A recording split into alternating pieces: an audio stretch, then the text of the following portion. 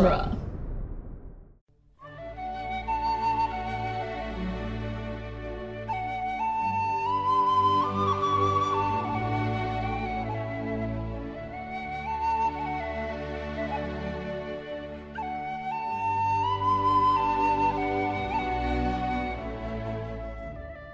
Hello and welcome to Lord of the Rings Minute, the daily podcast where we analyze the movie The Return of the King one hungry soldier at a time. I'm Cassandra Fredrickson. I'm Norman Mitchell. And today we're talking about minute 61, which starts with Sam saying slinker, as in no more slinker.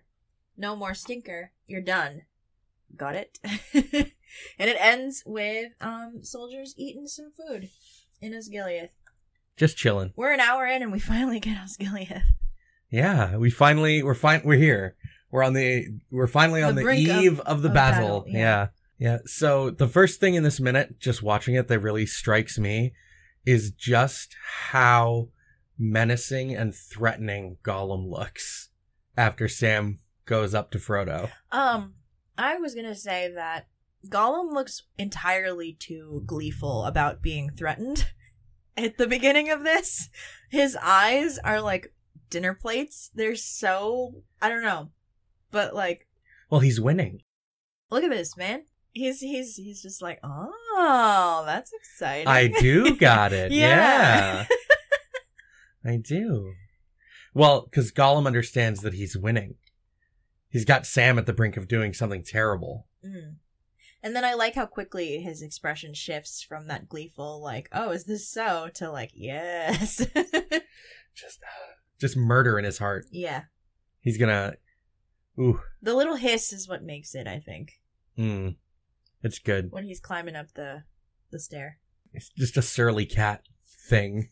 Just slightly upset. Oh. I know, I still want to get a Sphinx cat and name it Gollum. Yeah. Gollum and Smeagol is cute names for a Sphinx kitty. It really is. Those little naked wrinkly boys. Yeah. Oh my gosh, I love Sphinx cats so much. Put a little loincloth on it for Halloween, and it's Gollum. My precious. Get a little ring to put on its collar. Yeah, it's perfect. Then we have Frodo asking Sam, what was all that about? Mm-hmm. Nothing. Just clearing something up. Just clearing something up. Frodo's just like, oh, okay. Frodo clearly understands that something about this is not right. Unsavory. But he doesn't... I think he just doesn't have the strength to question it. He doesn't have the spoons. He's just like, I have to climb this cliff face with this literal weight around my neck. I think physical manifestation of paranoia and depression. I'm good today. Thanks. Just, I'm so I feel so drained after being drawn into Minas Morgul by some weird magic, and then the Witch King looking at me through a rock, and I feel like I got stabbed all over again. Yeah. And I gotta climb these damn stairs. It's been a rough, like, what? Not even 20 minutes. It's been a rough, like, 10 minutes for Frodo. As long as they're not trying to kill each other, I'm good.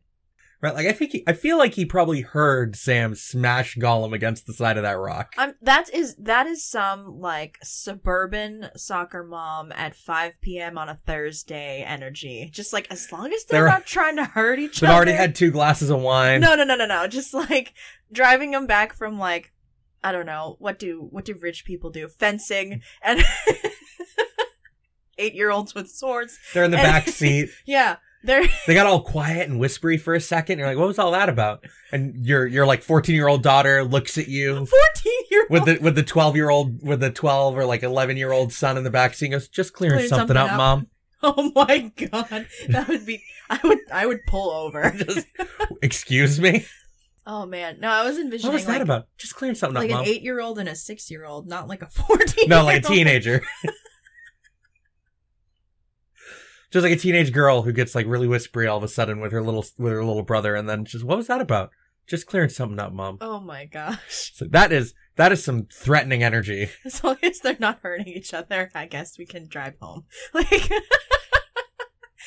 teenagers are scary. That's what I'm getting at. Yeah, I was a teenager. Just willing to be unnecessarily reckless. I didn't like talk to anybody when I was in the car though, as a teenager. Just put your headphones in. Yeah. Zone out. With your CD player. I have my Walkman. Yeah. And my Discman. What color was yours? I actually had a really nice sport Discman that had like the hand strap anti-skip stuff and had the controls that you could do. Like running? Yeah, the controls you could do just with the thumb. It was a hand-me-down from my brother. Oh. But I had it for a long time. It was a really nice one. I had like a really cool looking metallic blue CD player. Are they technically still Walkman? I called it a Walkman. It's a Discman. I had one of the tape deck ones. I did too for a long time. That I used sometimes for just a couple of tapes that I still use that I wanted to listen to. Do you remember like literally making mixtapes? Yeah, off the radio. Oh, not off the radio. Oh no, I remember making mixtapes off the radio. Like recording off the radio. Too. Just gotta wait for the song and hit record. Mm-hmm. I would like use like pull from my CD collection and then like record it onto my tapes. Yeah. I remember the first time I did that was with a stereo that it didn't have the ability to record from the CD directly onto the cassette. Oh, really? I had two stereos.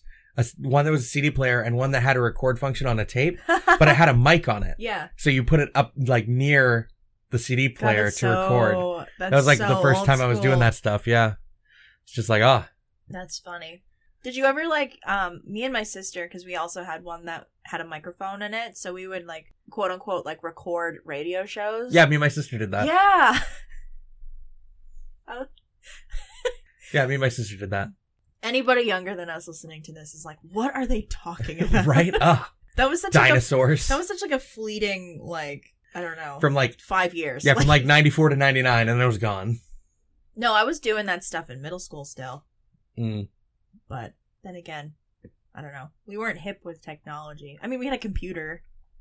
Yeah. I had my CD... Are you kidding me? I had my CD player through high school.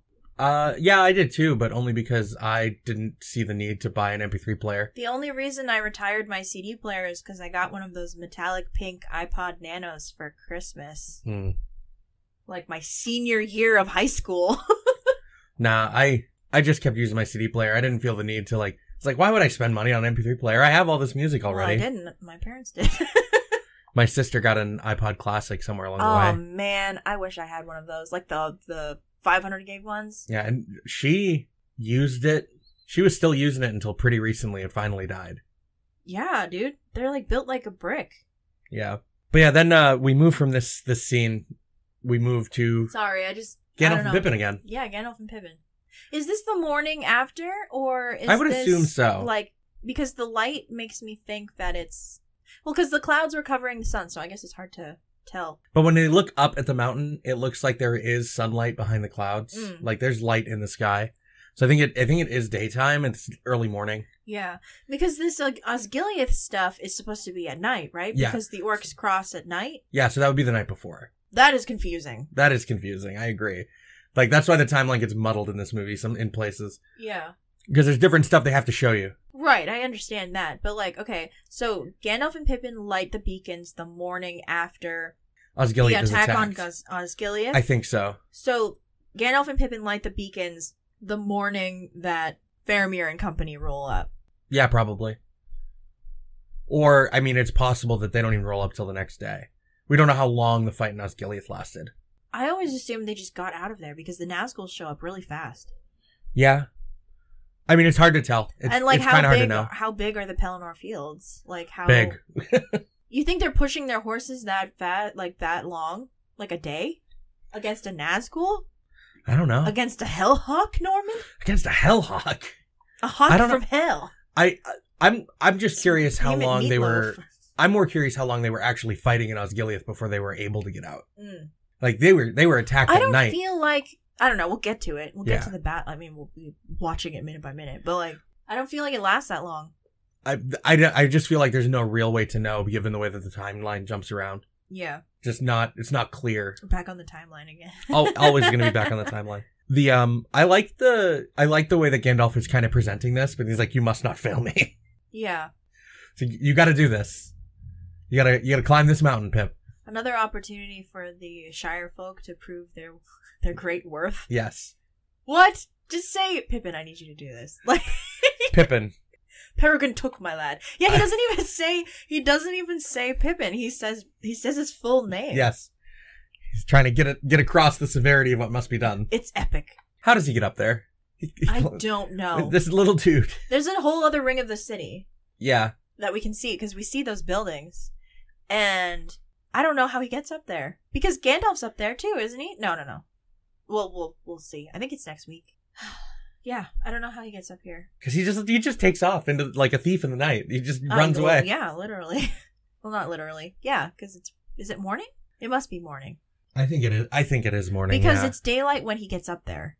Yeah, definitely. So it must be early morning. There's just the barest hint of dawn, I think. Yeah. That's super early morning. And this is definitely night in Osgiliath. Oh, yeah. It's much darker. I actually really like that opening shot on Osgiliath. With the water? Yeah. Yeah. It's the same set where they do the Dead Marshes and the Watcher in the Water. I think they built this in the same wet set. Oh, cool. In the parking lot. So they did a lot with that set. In the parking lot with my lads. Yeah. They did a lot with that set. Yeah. It's like we have this big wide pool. This is where we're going to film everything that we need water for when we have to build a set. I mean, it makes sense. Yeah.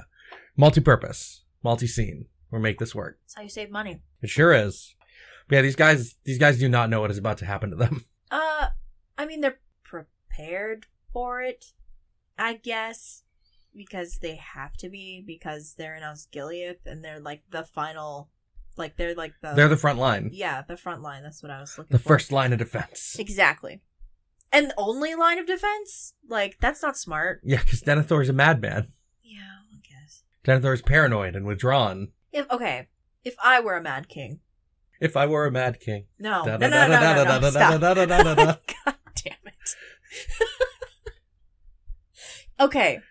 If I were super paranoid, I would have overcompensated for the forces there. Because, like, I don't want anything to go wrong. I don't want anything to happen. But he also, like, doesn't feel like he has anything left, so who cares? Right. He's not, I think he's, I don't know. Because he's definitely paranoid, but he's paranoid on a personal level? Yeah, not on a state level. Which is bad. Yeah. He's not paranoid on a state level. He's paranoid at what Gandalf will do. He's paranoid on a personal level, and he's just resigned himself to his fate. Yeah, he has. Totally. Whatever. But, like, that's the opposite of paranoid. But he's paranoid about his personal position. Yeah. Because do you think the eyes of the White Tower are blind? Right. You think I don't see through you, Mithrandir? Your schemes.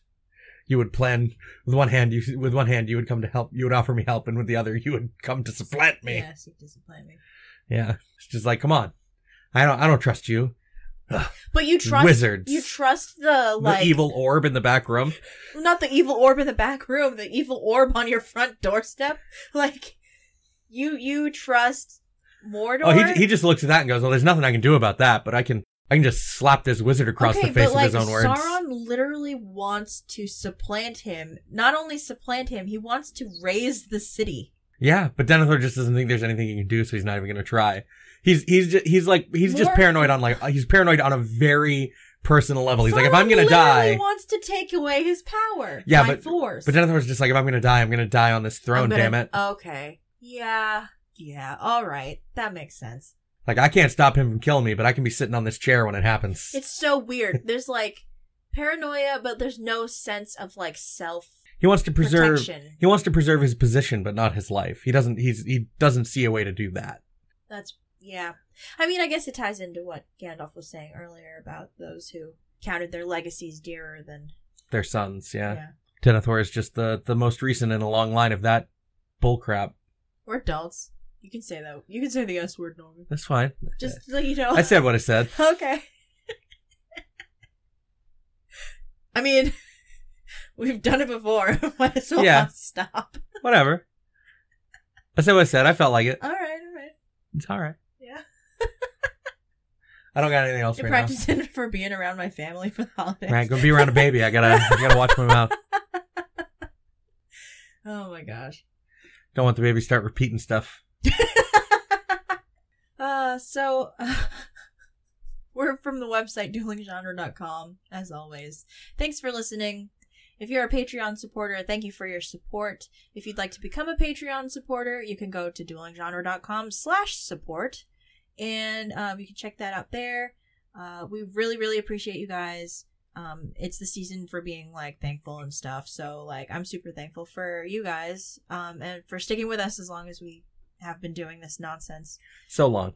We are rapidly approaching episode 500, which is blowing my freaking mind. Thank you guys so much. And we'll be back tomorrow for more shenanigans. If I were a Mad King. That one got a little away from me there. It did. I was like, I thought you were about to just start singing Guns N' Roses for a second there. No. Welcome to the jungle. Yeah. Welcome to Osgiliath. That's appropriate for what's about to be a battle scene. Yeah. I was only going to do an extra 3, and then it was just like, no, we're going to keep doing this. And I was like, oh no. Come back. Where'd this guitar solo come from?